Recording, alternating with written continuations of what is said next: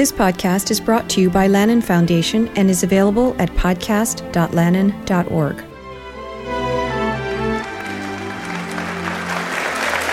So, welcome everybody. Welcome to, I think, the last Lannan Conversation of 2018, the final one before the midterm event. One of the topics we're going to have on our plate for discussion today is money. If you have any in your pocket at this point, it is obvious you are just not reading your email. We like our electorate penniless and panicked. No, honestly, one of the things I've learned from our speaker this evening is that money is a lot like our president. It sucks up a lot of airtime, but it has no intrinsic value.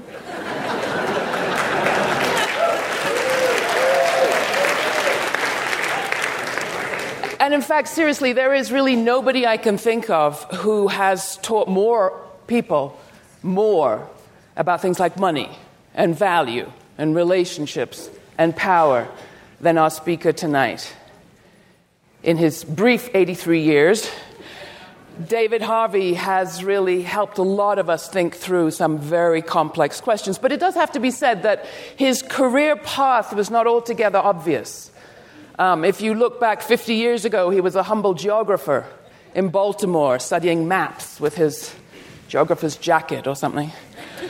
And the relevance of his musings about Marx was not altogether clear at that moment. If you think about it, in much of the world, social democrats felt that they had kind of wrestled into submission the worst of extreme capitalism. And even here in the United States, there were some people in some places that had access to things like quality-free education, healthcare, libraries, public media, and so forth. Fast forward 50 years, all that's gone, pretty much. Capitalism is untrammeled, and David Harvey is a rock star, which kind of makes you wonder who was it that advocated deregulating the banks. I do a TV and radio show. It's called the Laura Flanders Show. We say it's the place where the people who say it can't be done take a back seat to the people who are doing it.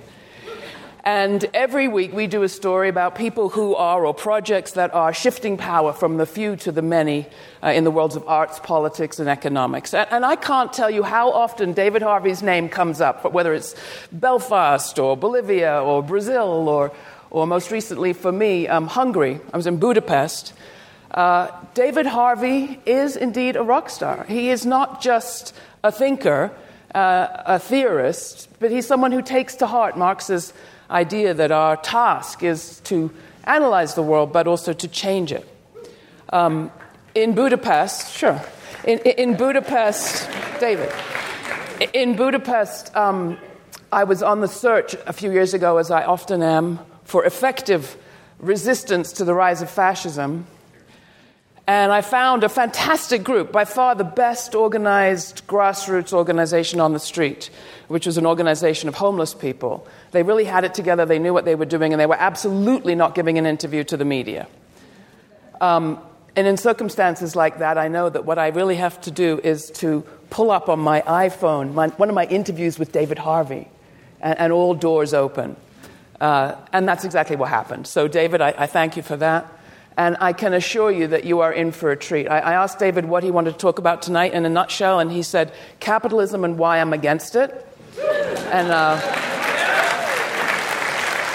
I said I thought that would go over a treat. So with his classic mix of apocalypse with little morsels of possibility, David Harvey.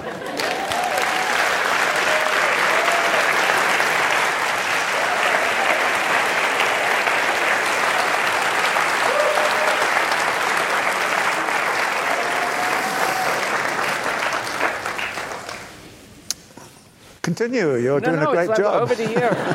Capitalism and why we're all against it. Yeah, I did want to spend tonight talking about why I'm an anti-capitalist and hope to persuade all of you that you should be anti-capitalist too.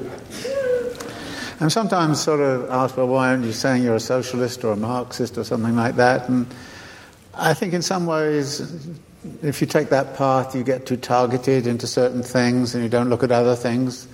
One of the amazing things about living in a capitalist society is you can't move anywhere and do anything which didn't somehow or other find yourself coming up against something or other that has something to do with capital. And therefore, I wanted to be in a position to be able to sort of knock it on the head wherever I saw it. So the position of anti-capitalist is being a bit like anti-mosquitoes. You thwack them wherever you see them. And at some point or other you say to yourself, wouldn't the world be a better place if there were no mosquitoes and no capitalists? And capitalists do the same thing to you as actually mosquitoes do. They sort of sting you and, make life miserable for you, and they sometimes kill you. So I think the analogy is kind of useful just as a starting point. But I'm an anti-capitalist not because I have some sort of defect in my DNA, which people usually ascribe to me because they kind of say basically I was born insane or something of that kind. I'm not anti-capitalist because I came from a sort of some background which prescribed that. I'm really anti-capitalist because it seems to me it's the only rational position to have, given the analysis I have of what's going on around us in the world right now. And that therefore what we have to do is to recognize that we're facing some very, very, very serious conflicts and potential conflicts. And the only resolution to them is to get rid of the process that is actually at the root of these conflicts, which is the accumulation of capital and the persistent growth of the accumulation of capital. Now, a few years ago I wrote a book about the contradictions of capital, and I ended up with 3 contradictions which were, I thought, the main contradictions which were threatening to the system as a whole. The first was the requirement of perpetual growth. The second was the real problem of keeping capitalism moving in the face of environmental issues and environmental concerns. And the third was something called universal alienation. And I'm mainly going to talk about the first 2. And in doing so, I want to make clear that capitalists are not necessarily evil people. Some of them are, some of them are not. Some of them really believe that what they're doing is helpful and what they're doing is good for humanity, and sometimes proclaim that very loudly from the rafters, like Bill Gates and the like. So they're not necessarily evil people, but they are locked into a system. And it is my study of that system over the last 30 or 40 years that has led me to my current conclusions about what the system is doing. Capitalists don't freely choose. They've built a system which, in a sense, is running them. And they have to behave in a way that actually obeys what Marx called the laws of motion of this system, the laws of motion of capital. And those laws of motion are hard to understand in detail, but there is a fairly simple way to look at it. And it is that the capitalist system is based on the idea that you start the day with a certain amount of money. You use that money to buy labor and means of production. You take that labor and means of production and you use a technology and you put it into the production of a new commodity. The new commodity is then sold for money, and that money has to be more money than you started out with. That is, it has to be a profit, or what Marx called surplus value. That money is then distributed in various ways to various groups. Some of it goes to labor, some of it goes to industrialists, some of it goes to merchants, some of it goes to interest and all the rest of it. But then at the end of the day, also, the capitalists are faced with what they're going to do with the extra money that they've got. Now, if they were normal people like you and I, they would go and spend it and have a good time.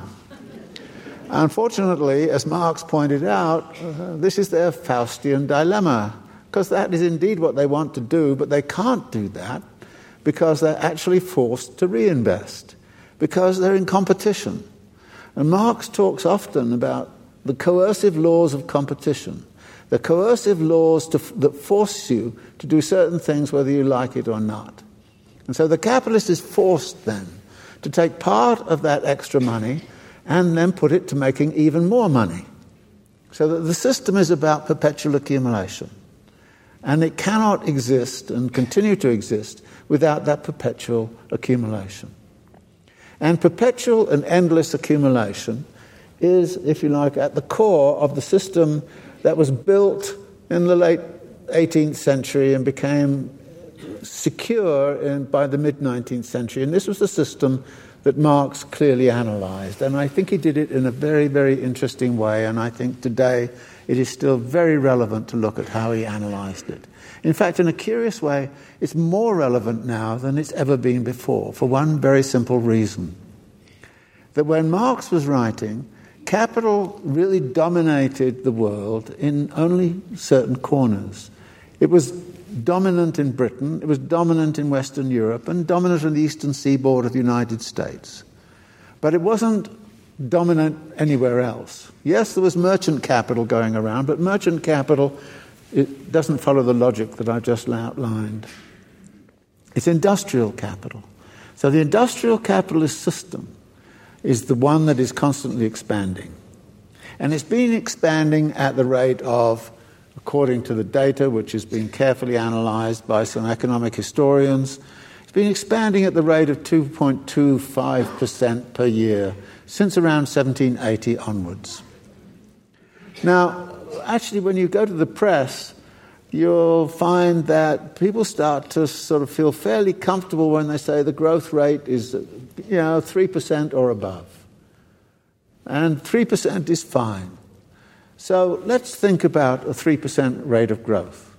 But this is a compounding rate of growth. It's 3% on the 3% on the 3%, and the compounding rate has very interesting properties. I always kind of like to I say this to students, so I say it to you too. The simplest example is the famous story of the person who invented chess and was asked what it was he would like as a reward by some Indian king, and he said, I want a grain of rice on the first square, and then double it for every square. And the king said, fine, no problem. And of course, one grain goes on the first square, you get 2 grains on the second, then you get 4, then you get 8, then you get 16, and then you get 32, and then you get, on you go.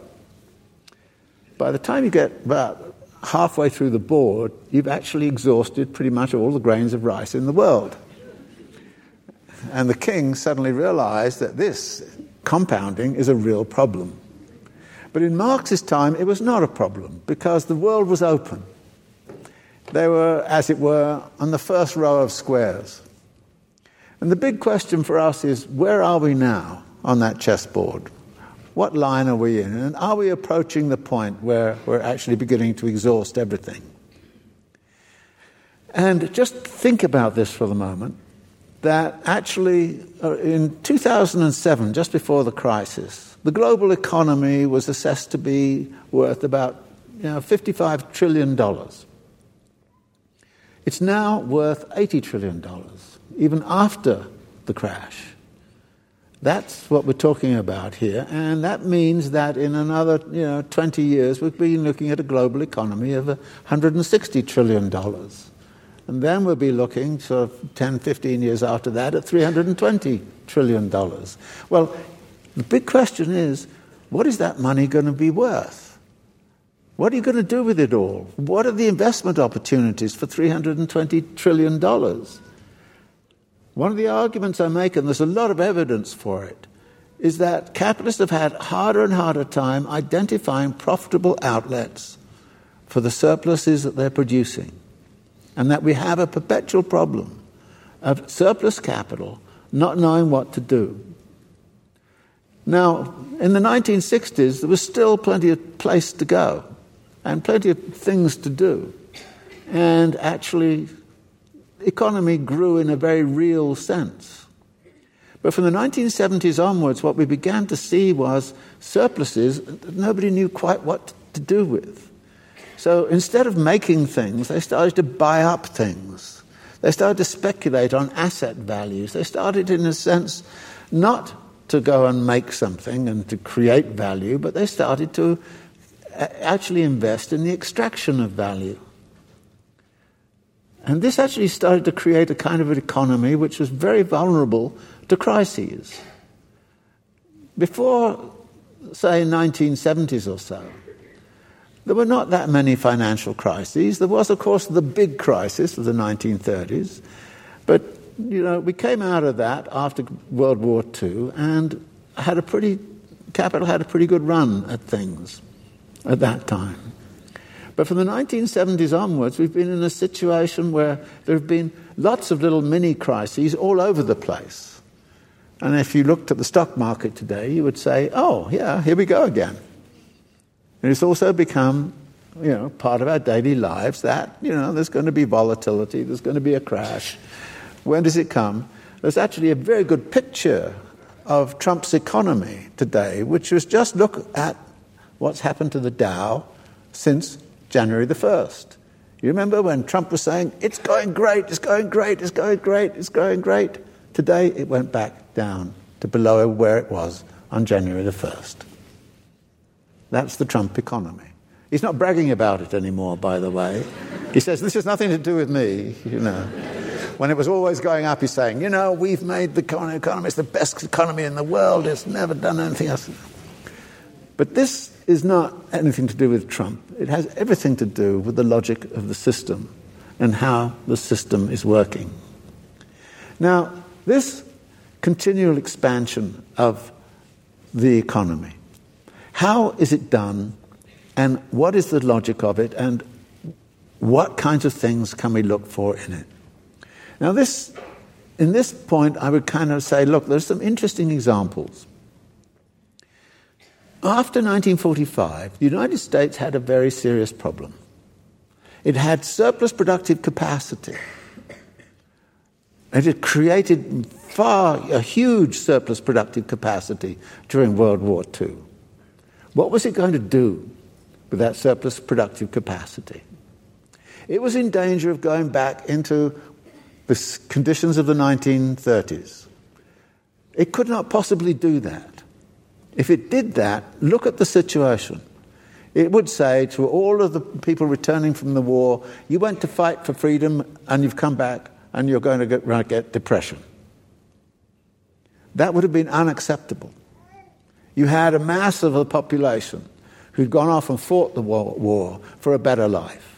And if they didn't have a better life, there would have been difficulties.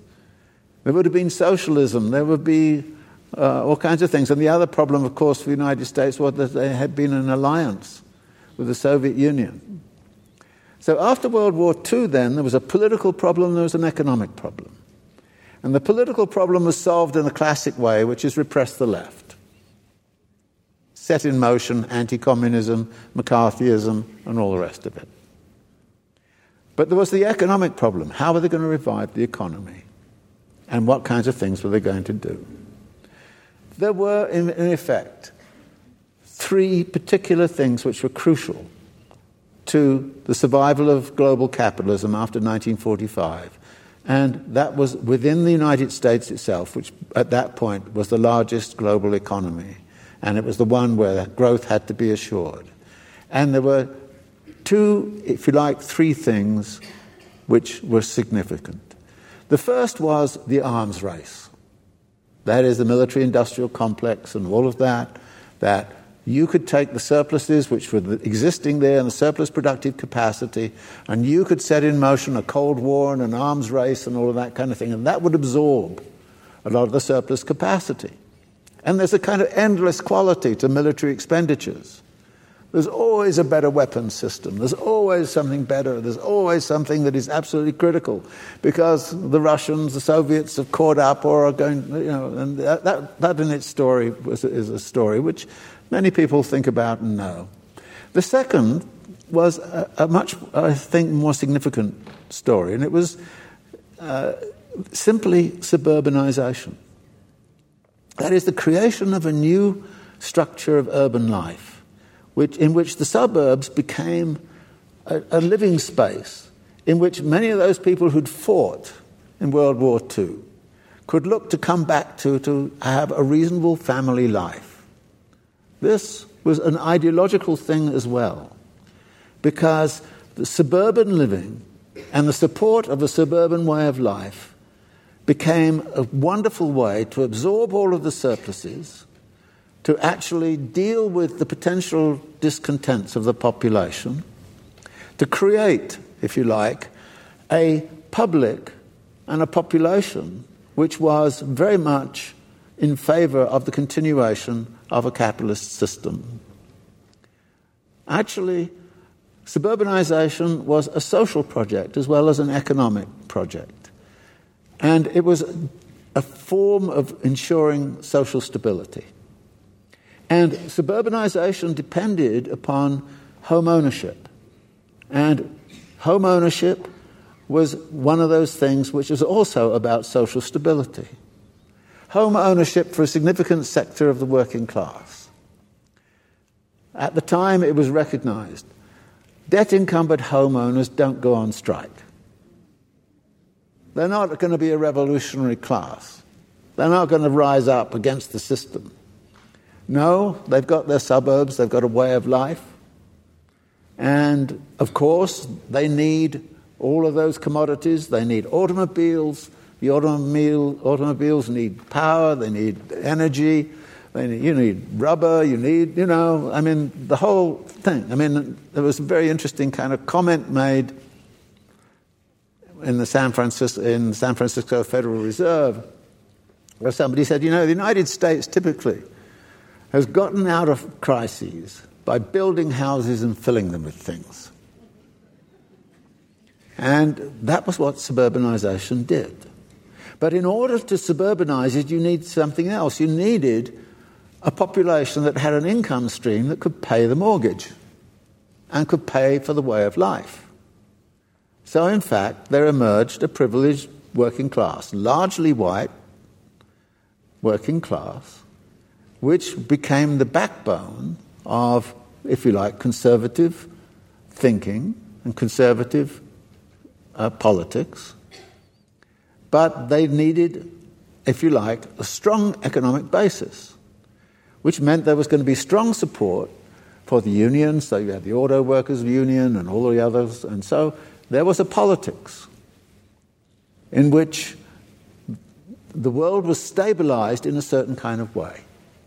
Now, in some ways, of course, we're still paying the price of that suburban solution to the perpetual accumulation of capital, because it was profligate in relationship to energy consumption, it was profligate in the use of land, and to some degree the environmental problems we face today were a consequence of that solution being pursued again and again and again, further and further and further. And we still have the difficulty of saying, when we talk about the environment, what are we going to do about the automobile? How are we going to actually do anything about the environment without transforming either the automobile itself or the kind of society that depends upon the automobile? So those three things became absolutely critical. So what I'm saying here is that in 1945, what kind of choices do the United States have in terms of absorbing the constant accumulation of capital except by the increasing suburbanization of the United States and the creation of a way of life that went with it? And this actually says something about the nature of capital accumulation and why I'm an anti-capitalist rather than just simply a socialist. Because what capital has to do in order to facilitate all of that is it has to change the way in which people think about the world. It has to change wants, needs, and desires. It has to manipulate and somehow or other make the suburb an object of desire. And it not only has to do that, but it has to transform environments, physical environments, so that the physical environment of the United States undergoes a radical transformation. This is what Robert Moses did. This is what the interstate highway system did. All of this. And it was an immense accumulation of capital through suburbanization, which entailed an environmental transformation, a transformation of the landscape in which people lived, a transformation of the sense of relation to nature and what nature was about, and also a transformation of social relations among people, but also a transformation of cultural forms. That's what I mean about this mosquito form of capital. You don't like this particular cultural aspect and you kind of say, look, I've got to battle about this, but then suddenly you find yourself battling the power that created that and lies behind it, which is the circulation and accumulation of capital. Now, I use that example, and actually there's some very interesting historical examples that are similar. I often refer to the transformation that occurred in Second Empire Paris between 1852 and 1871. Louis Bonaparte came to power. There had been a huge crisis in 1848. He declared himself emperor in 1852. He knew perfectly well if he had unemployed labor and unemployed capital around for very long, he wouldn't be emperor for very long. So what did he do? He brought Haussmann and he said, transform Paris. So the transformation of Paris, and you go look at Paris right now, that was done all in the 1850s, 1860s, and it was all about full employment, circulating capital, rebuilding the system. But this system back then also required all sorts of reforms in culture, and of course it's fascinating to recreate how Louis Bonaparte created new ways of life, new ways of living, new wants, needs and desires in Second Empire Paris. Now, not everybody goes along with this. And of course there's a revolt against it, and not everybody is incorporated in this. So that the grand suburbanization scheme in the United States ran into the fact that there were large numbers of people who were not incorporated in it, particularly, of course, African American populations and the marginalized populations, immigrants and the like. So you start to suddenly see there's a revolt against it. The first wave feminists said they were revolting against the place with no name, which is a suburban lifestyle, because it was predicated on a certain allocation of gender roles. And they saw that very clearly. And they said the suburban lifestyle is not conducive to women's liberation. So that you start to see that this process creates a certain form of opposition at the same time as it's pushing things. And that opposition then at a certain point, because it cannot incorporate everybody, and not everybody wants, in any case, to be incorporated in that system, produces the oppositions that we then led into the various urban crises of the 1960s, when inner cities revolted. You get the Detroit uprising, you get the LA uprising, you get the uprisings which occurred in almost every city in the United States after the assassination of Martin Luther King. And you get this sort of huge kind of problem of urban inequalities and all the rest of it. Now, I'm looking at all of this back then because I want you to understand that this process didn't stop with urbanization, because the accumulation of capital is continuing apace.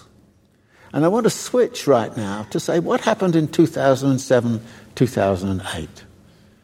Actually, during the years before that, a lot of what was going on in the United States was about building houses and actually trading houses and filling them with things.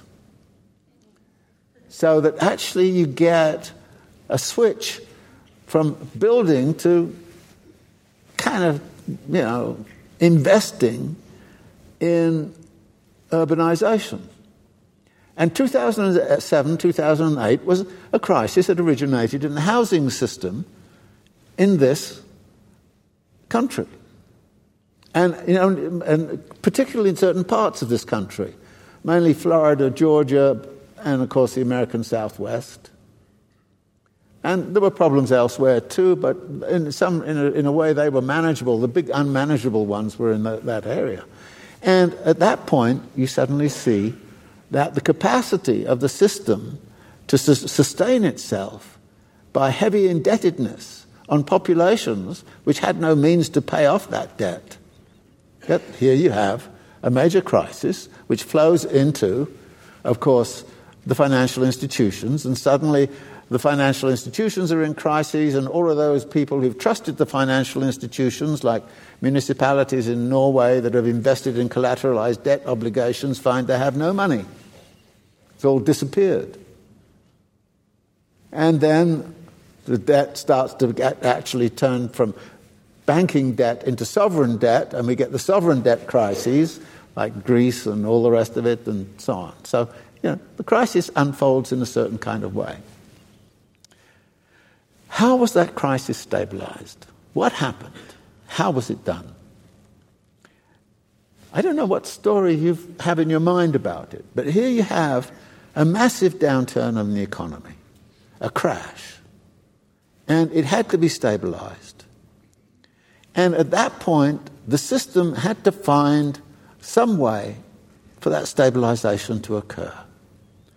And that stabilization mainly took the form of trying to intervene and create actually more money, more liquidity, to actually sop up all of the surpluses that were already there, which is creating money to absorb money, which is a very insane system when you think of it.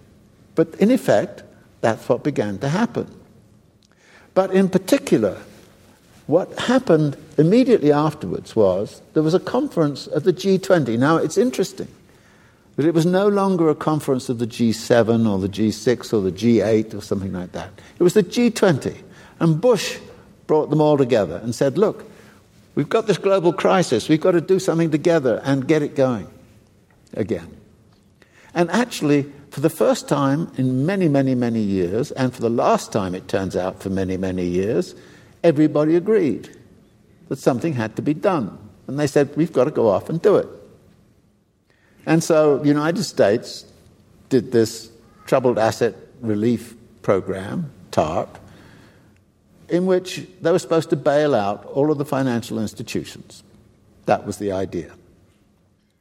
It was a bad idea, because as soon as you put yourself in the position of bailing out the financial institutions and not bailing out the people, you're going to get yourself in a situation of a great deal of resentment on the part of the people. And particularly if this was what was being called around then the sort of neoliberal solution, then the public legitimacy of the neoliberal solution started to come into question. At the time, I wrote a piece about why the TARP was bound to fail. And it was bound to fail for one very simple reason: it was not big enough. And when you looked at what needed to be done, there was nothing big enough in anything that was done in the United States to save the situation. What was it that stabilized the whole situation in 2007, 2008? Well, I'll cut to the chase. Since 2007, 2008, up until just a couple of years ago, more than 30% of the growth in the world economy has been attributable to just one source: China. China saved global capitalism from going back into the 1930s. Forget the Federal Reserve, forget everything else. They did a little bit here and there, places here and there, but it was basically China. China did it big time. And, it's kind of interesting to see how everybody in the United States is down on China now, and they want to suppress China. And you say, hey, you should be thanking China. They actually stabilized global capitalism. How did they do it? Well, it was a bit like what happened in the United States after 1945, building superhighways and suburbs and all this kind of thing, except it was on steroids. The Chinese were already growing at the rate of 10, 12% before the crash. In the crash, the export sector of China fell off a cliff. About 12% of China's GDP in 2007 was located in the export industries. within 2 years, that had come down to 4% of GDP. That was a huge, huge hit. A lot of unemployment. China had unemployed capital, unemployed labor. What on earth was it going to do with it? Well, it had to do something, so it actually accelerated its building program. The sort of thing it did was to say, we have some shovel-ready projects of the sort that Obama dreamed of having but never got. We have some shovel-ready projects. For example, we have this high-speed train network which we've been planning. In 2008, China had 0 miles of high-speed rail network. It now has close to 20,000 miles of high-speed rail network. And it's built it in 10 years. Well, that takes a lot of resources to do that. It accelerated urbanization. It started building cities even though there was nobody there yet to move in. It was a huge, huge building thing. Now, one of the things that I looked at and found fascinating, and this is the point where I want to make it very clear, that between about 2009 and 2011, something like that, China accelerated its consumption of cement. And I have a graph of the consumption of cement, which just goes through the roof, to the point where in 2 years, China consumed 45% more cement than the United States consumed in 100 years. Now, you've lived in the United States and you know there's a hell of a lot of cement consumed around here. Imagine that's what the Chinese did. And it continued. And it's very interesting. The graph of cement does not pause at 2007 and 2008, which you would expect would happen in a crisis. It accelerates. It doubled in 2007, 2008. And so it was urbanization and infrastructure investment, like the high-speed rail network. It was all of that the Chinese did. And of course, the Chinese, in doing this, required vast resources to do it. So actually, those countries which were supplying China with raw materials came out of the crisis of 2007, 2008 rather fast. Most of Latin America came out fairly fast. Those places that have mineral resources, Chile, copper, Brazil, iron ore, and the like. And you suddenly see that China is consuming half of the world's cement, half of the world's steel, half of the world's copper. Now, this is a huge, huge economic expansion program.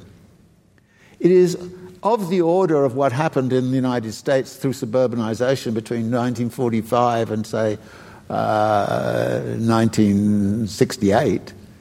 It's about that, but you squeeze it into 2 years. This is what I mean about the expanding scale of the solution to crises through urbanization.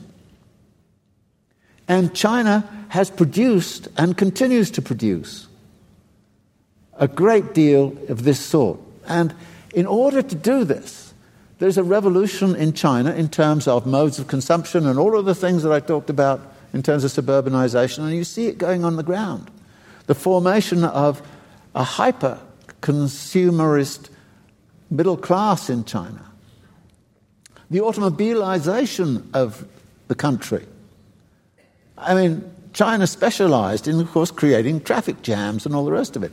Now, this was the solution. And it was the solution that kept everything on, as it were, from absolutely falling apart. Now, it's not as if capitalists are going to thank China for doing this, and it's not as if China did this because it wanted to save global capitalism. And the Communist Party did it because it knew, like Louis Bonaparte knew, like the powers that be knew in the United States after 1945, that if it could not take the surplus labor and the surplus capital and put it to work doing something and making something, then it would actually lose legitimacy, lose power, face mayhem in the streets, and that is not what the Communist Party wanted, and that was not what it was going to tolerate.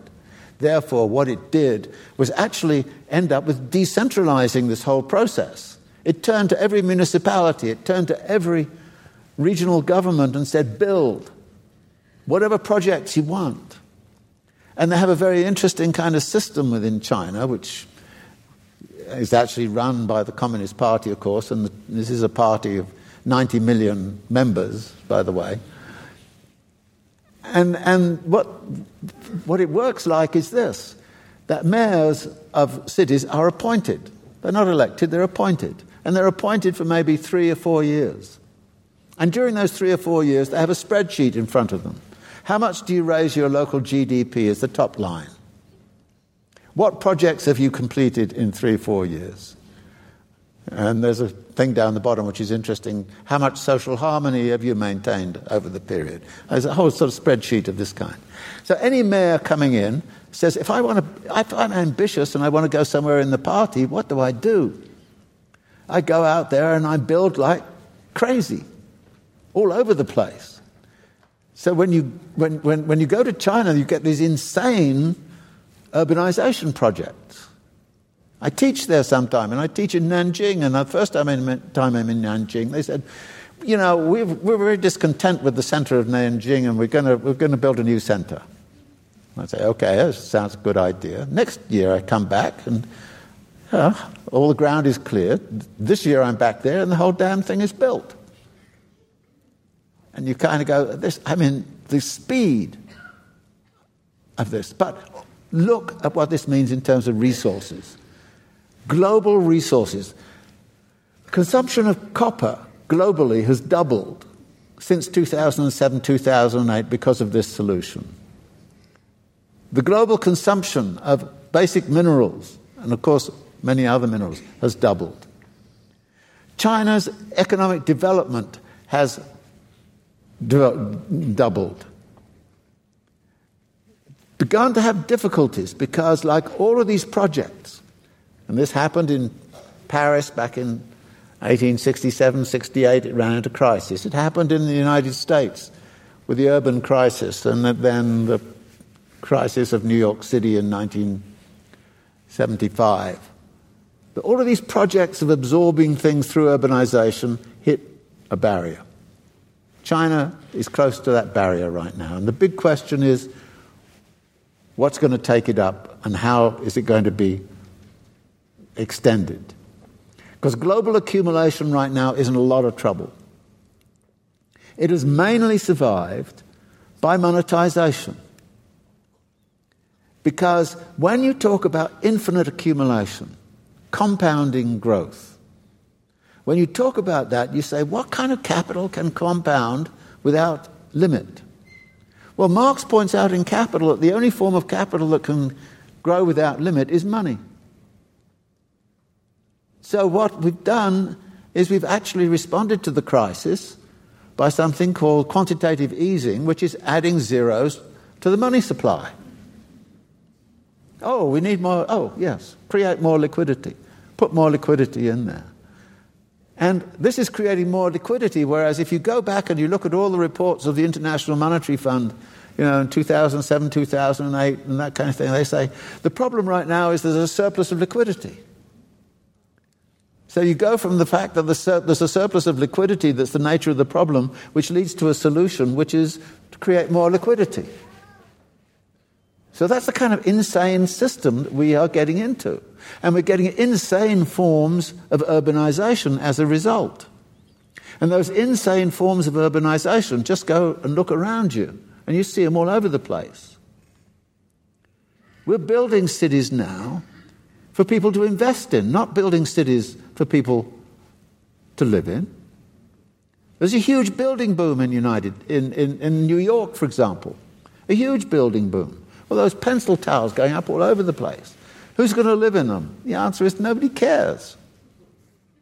We have a crisis of affordable housing. Those folk aren't going to live in them. Half the population of New York City is trying to get by on less than $40,000 a year. Where the hell are they going to live? In one of those pencil buildings? I mean, we do occasionally have fantasies about, squatting one. But it's pretty hard to imagine getting in there and staying there very long. And this is interesting, you see, because all of those buildings there came out of the Bloomberg administration. Bloomberg is a big environmentalist. But actually, when you think of it, this was about a building spree that had absolutely nothing to do with environmental sustainability. Had everything to do with the sustainability of capitalism. And actually, this is where accumulation without cease, endless accumulation, and compounding growth forever, and the environmental problem crash head on. And you then say to yourself, Bloomberg is very much about solving the environmental problem. And yes, there are a lot of ideas out there. Corporations, they can actually do some good things, which is fine, that they come up with new technologies and so on. And I think it's very important they do that. But at a certain point, you've got to go to the root of the difficulty, which is endless accumulation. That is the root. And Bloomberg is a very good example of exactly that contradiction. You don't have to worry about that contradiction with the Koch brothers. They're just simply against any kind of environmental politics whatsoever. So capital is in this situation where it's facing us with the dilemma. Either this system gets sustained, which means that you have to actually recognize that we are going to wreck the environment, we are going to further further fall into inequality, we're going to deepen the cultural, environmental, and other aspects of our lives to the point where we have to submit to a way of life which will be intolerable. And the Chinese themselves are facing this with the fact that air quality in Chinese city right now is a major cause of death, that we have actually the conversion of a system which is a capitalist system which for the first time is no longer actually achieving any kind of increase in life expectancy. David Cameron was the first Prime Minister in Britain for many, many years in which life expectancy at the end of his tenure was lower than it was at the beginning. We find in many areas of the United States life expectancy is falling. Life expectancy in China, which rose very strongly, has actually hit a barrier. And those are the sorts of issues which are facing us right now. So there is a collision, if you like, between this endless growth. How are we going to actually have endless growth now the China model is not able to sustain global capitalism anymore? And there's the recognition by big capital, and we're beginning to see it, that where on earth do they go? And as we try to get out of this insane way of monetizing our way out of a monetary crisis, as we try to get out of that, then what we start to see very starkly is that this system is close to its limits. And that the limits are there, and we have to actually then start to think about alternative ways of living, alternative things to do. And those are, I think, alternatives are the things that are actually beginning to emerge because many people are finding conditions of daily life in urban settings intolerable. And it is, I think, no accident that if you ask, over the last 15, 20 years, there have been quite a few major social uprisings around the world over various things in various places, various times, all of them different. But one theme that puts them all together is that they're nearly always about, no longer about conditions of employment, they're about conditions of daily life. and that daily life has become intolerable. And that therefore we want to create a new mode of production and a new way of living and a new mode of urbanization. Right now, we have this insane form of urbanization in which we're building after building after building for the affluent and the rich. And Bloomberg had the imagination that he would love New York to be a city where every billionaire in the world had a penthouse. Now, is that the kind of city you want to live in? And, by the way, they only come there once a year, if they come there at all. And then they demand everything to be exactly the way they want it. So these are the world in which we have arrived. This is where we've arrived. But we've arrived at this world for a reason. And the reason is that systemically we are locked into the endless accumulation of capital, compounding rate of growth, and an increasing monetization of that. And I haven't gotten around to your question too much about the nature of money under these kinds of circumstances. And that is where we're at. And I think that it's at this point, therefore, that we start to have to think about alternatives, and that's where I want to get into a conversation with you. Our morsels of optimism. All right, David, Harvey. That concludes the reading for this event. Up next is the conversation.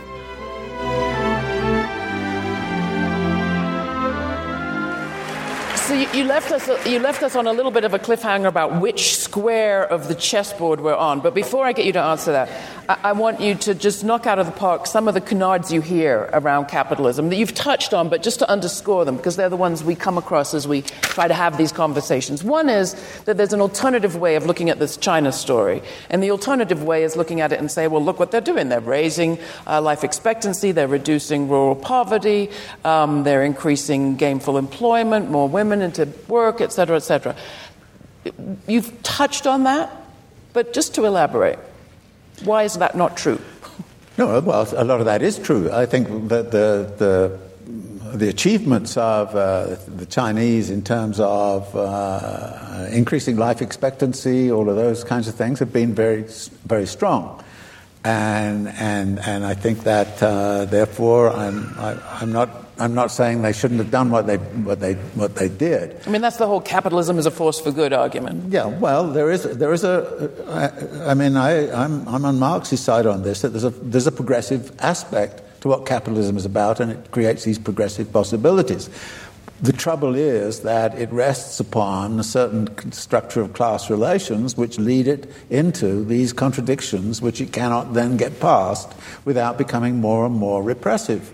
I mean, interestingly, you think about the sort of history of neoliberalism, which is another sort of topic in a way, but it's connected to this.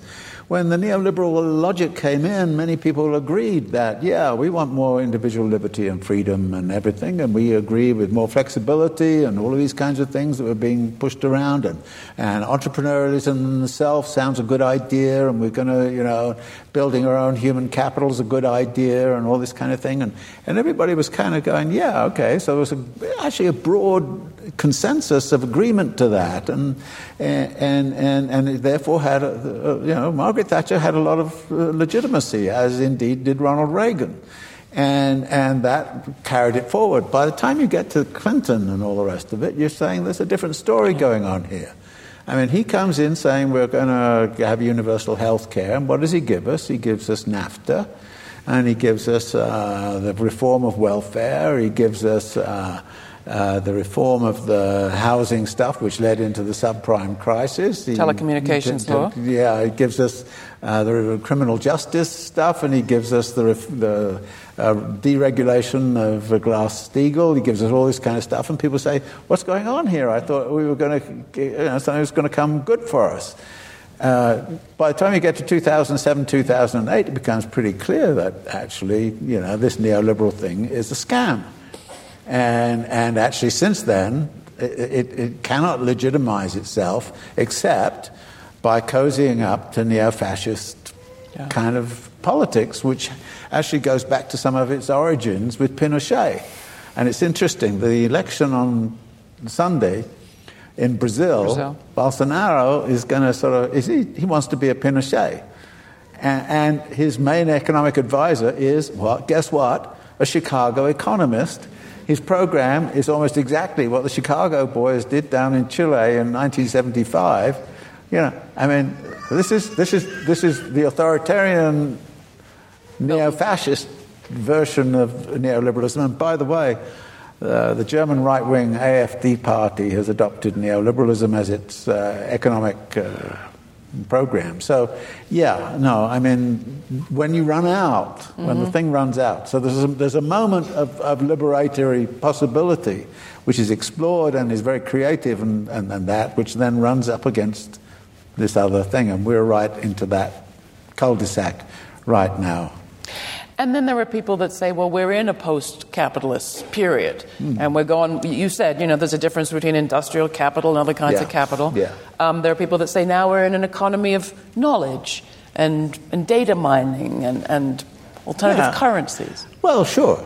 There's always, the system is always changing. And there are, the divisions of labor and so on are shifting, and the power centers within the capitalist class are shifting. But what I object to is the idea that we're post-capitalist, which would say, the capitalist class has disappeared. What? You say, let's look at the Koch brothers just to start with. Let's just take the Koch brothers and Michael Bloomberg, all right? We're past them. We're not, and I think there's a lot of techno-utopian kind of thinking out there that kind of says the technology changes the world.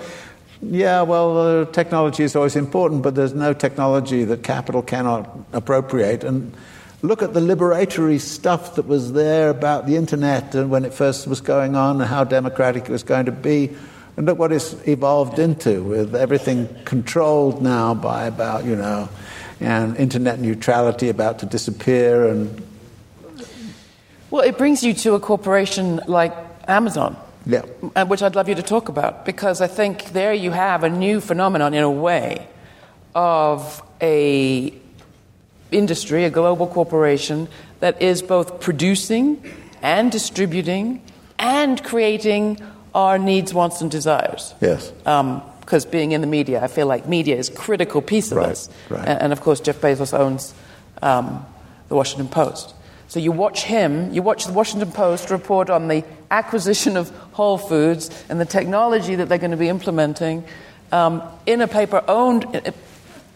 Is this a closed system? And how do we get out of it as long as we like the convenience of ordering something online? I want you to get us out of the closed system. No, look, there are always contradictions within the system. And I think we have to actually start to analyze and mine some of those contradictions.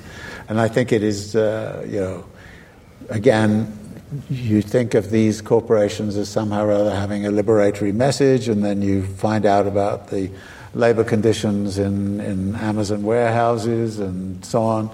And you start to see that actually what's going on here is a new configuration, not only of the capitalist class, but also of the working class. And it's that reconfiguration of working populations, which I think right now is beginning to interest me a lot, because they're beginning to see what's going on and the conditions of life, which is supposed to be, the new economy and all of the beauties that go with it, and then they sit in an Amazon warehouse and just shoving books around, low pay, almost meaningless labor, oppressive conditions of social relations. Right. And so, the system cannot survive without all of that. Although, again, what is interesting is when Amazon wants to set up a new place, it goes to all of the cities and says to them, give us a good deal. It's amazing. Big capital can't survive right now without actually public subsidy all of the time. So it's getting public subsidy all of the time. And so capital in the traditional sense is actually not in very good condition. So the last square of the chessboard? Oh, you never get to the last square, thank you. I mean, it's not. No, we're not anywhere near there. All right. No. So we can rest assured we've got a few squares to go. Well, no. I think in terms of the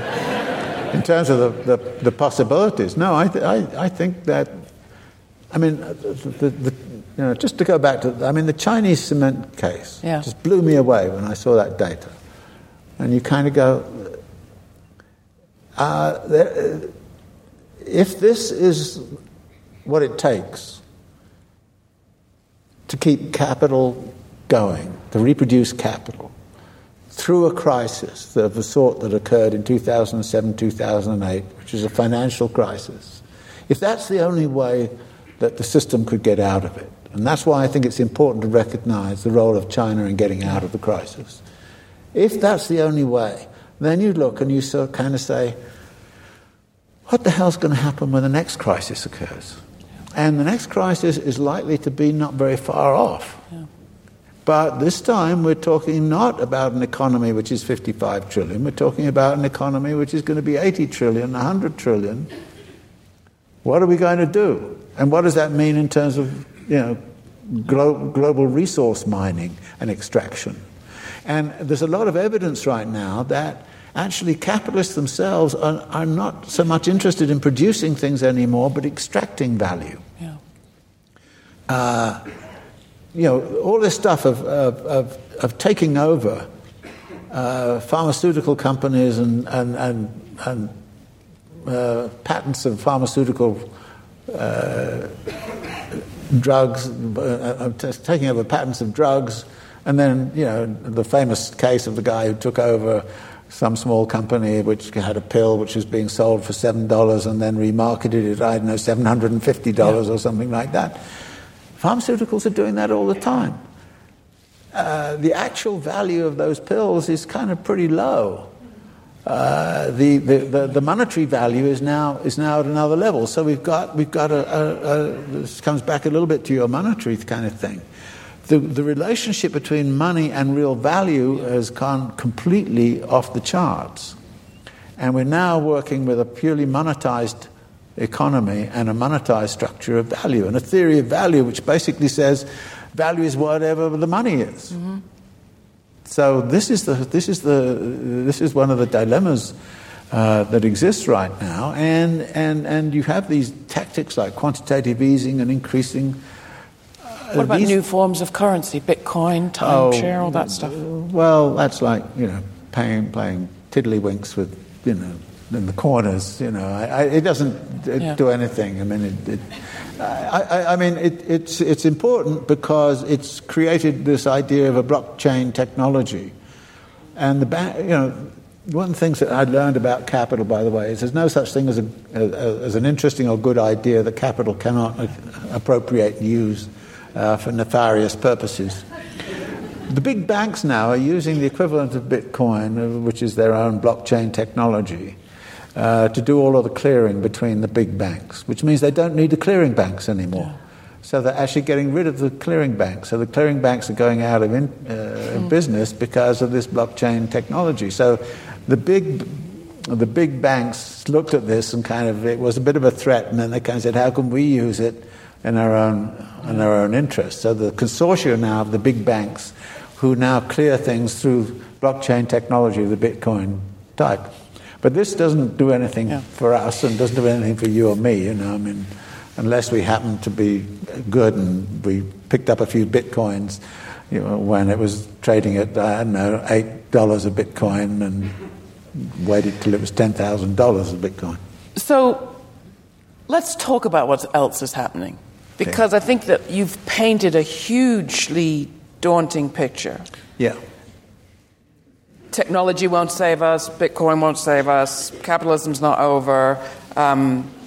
David Brooks had a great comment yesterday in the New York Times. Everybody see that at the end of his column. His point was, these days culture is more important than economics. Huh. These are the words coming from our opinion shapers. We should be focusing on culture, not economics. And there's a relationship, we'll get to that. But I do think that there is something else bubbling.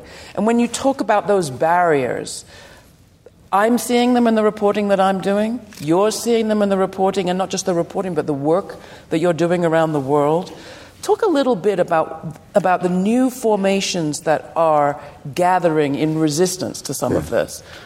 We've done a recent piece on the show about a little formerly industrial town called called Preston in Lancashire, England, where the city council decided they'd done with begging big corporations to come and start a mall and pave over more of their streets, and instead they were going to do a little inventory of how much money were they spending locally and what were they spending it on. And if they spent more locally and hired more locally, could they recoup some of that money and actually build more of an economy that people had more control over. And that's just one example. They got inspired by people in Cleveland, another industrial town, formerly industrial town. So a focus on place, a focus on participation, a focus on democracy is emerging in these little pockets. Yeah. Is it adding up to something? Well, you start off with the fact that a lot of people around the world are pissed off. Yeah. Okay. I call it had enoughism. Basta. You know. And you get a lot of reaction of that kind. And some of that anger is, of course, being picked up by Trump and is being picked up by the far right and is the source of the neo-fascism, which is sort of surging around the world. But it's also leading to many of these other experiments with kind of saying, okay, we're going to try and define what I'd like to sort of refer to as heterotopic spaces within the overall ghastly system, where people try to carve out a part of a piece of living where they can have decent life together and kind of collaborate and help each other and work together. And this could just simply be an informal thing, or it can become a more formal thing where people actually try to set up ways of growing crops and doing things and helping each other. So there is a great deal of work at that energy going at that kind of level. The difficulty with that is, at a certain point, it doesn't confront the fact that somebody has to go and confront the Federal Reserve. Yeah.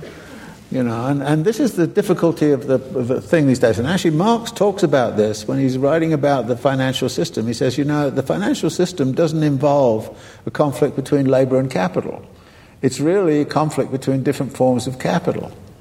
And this then kind of says to you, well, there's a real difficulty of revolution here. I mean, in the French Revolution, they could go storm the Bastille. In the Russian Revolution, they had the Winter Palace. And then you think to yourself, okay, let's go storm the Federal Reserve. And then you say to yourself, what would we do when we got inside of the Federal Reserve? And actually, there is something there which is very significant, which I call the state-finance nexus, which is the real centerpiece of what capitalist class power is about. And actually, it has more of a feudal structure than it does a real sort of capitalistic structure. It's a bit like the Vatican of capitalism. And we sort of saw it at work in the crisis. I always remember when the crisis came and people were looking at what to do with it. George Bush didn't know what to do. Congress didn't know what to do. Who came out and told us what they were going to do? It was Secretary of the Treasury, Hank Paulson, and it was Ben Bernanke of the Federal Reserve. Those two came out with a piece of paper and said, this is what we're going to do. That's the state-finance nexus in action. And that, of course, laid the groundwork for what was being done. That was the basis also of the kind of agreement that occurred shortly after. Did get after. People talking about banking. I mean, We've seen a great spike in interest in state banks and publicly owned banks. Yes. Oh, yeah. And banks should be public utilities. Yeah. They should not. Like media. Yeah. Yes, of course. At least some of it. You know, and increasingly, one of the things that one of the campaigns has to be to take many of those things that have gone almost entirely into the private sector and to bring them back into collective ownership. Yeah. And this is what's good about the Labour Party right now. Well, we'll talk more about that because in the United States, it's almost impossible to imagine a national party taking on an agenda of nationalizing ownership of key industries. But in the UK, that is exactly what's happening. And it's a fascinating story, and it makes me think a lot about the relationship between the state and the kind of upswell that you're talking about.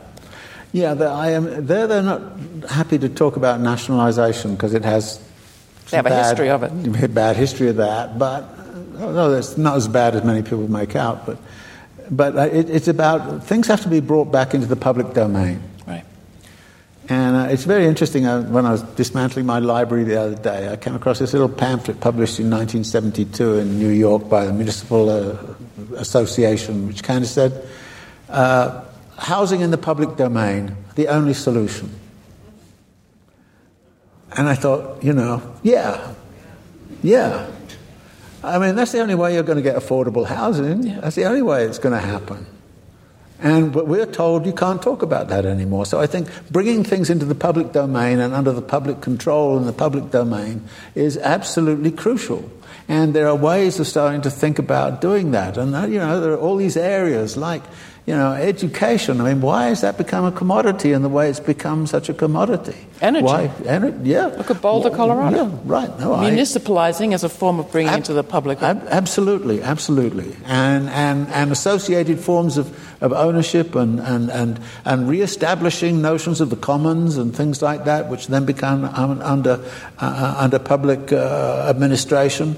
Again, there's a difference between the state and a lot of this. And I think it's partly a political question because there is distrust of the state for very good reason, because the state right now is indeed acting like the executive committee of the ruling class.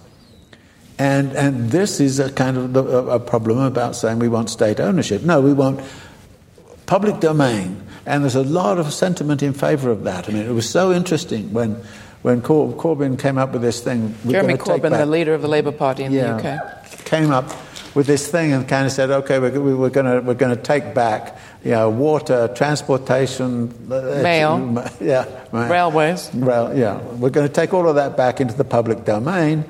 And everybody kind of, Financial Times. You remember the story? I mean, it's worth it. The press were out to get him. Yes, right. And they leaked the early version of the manifesto. This was a couple of years ago in the summer.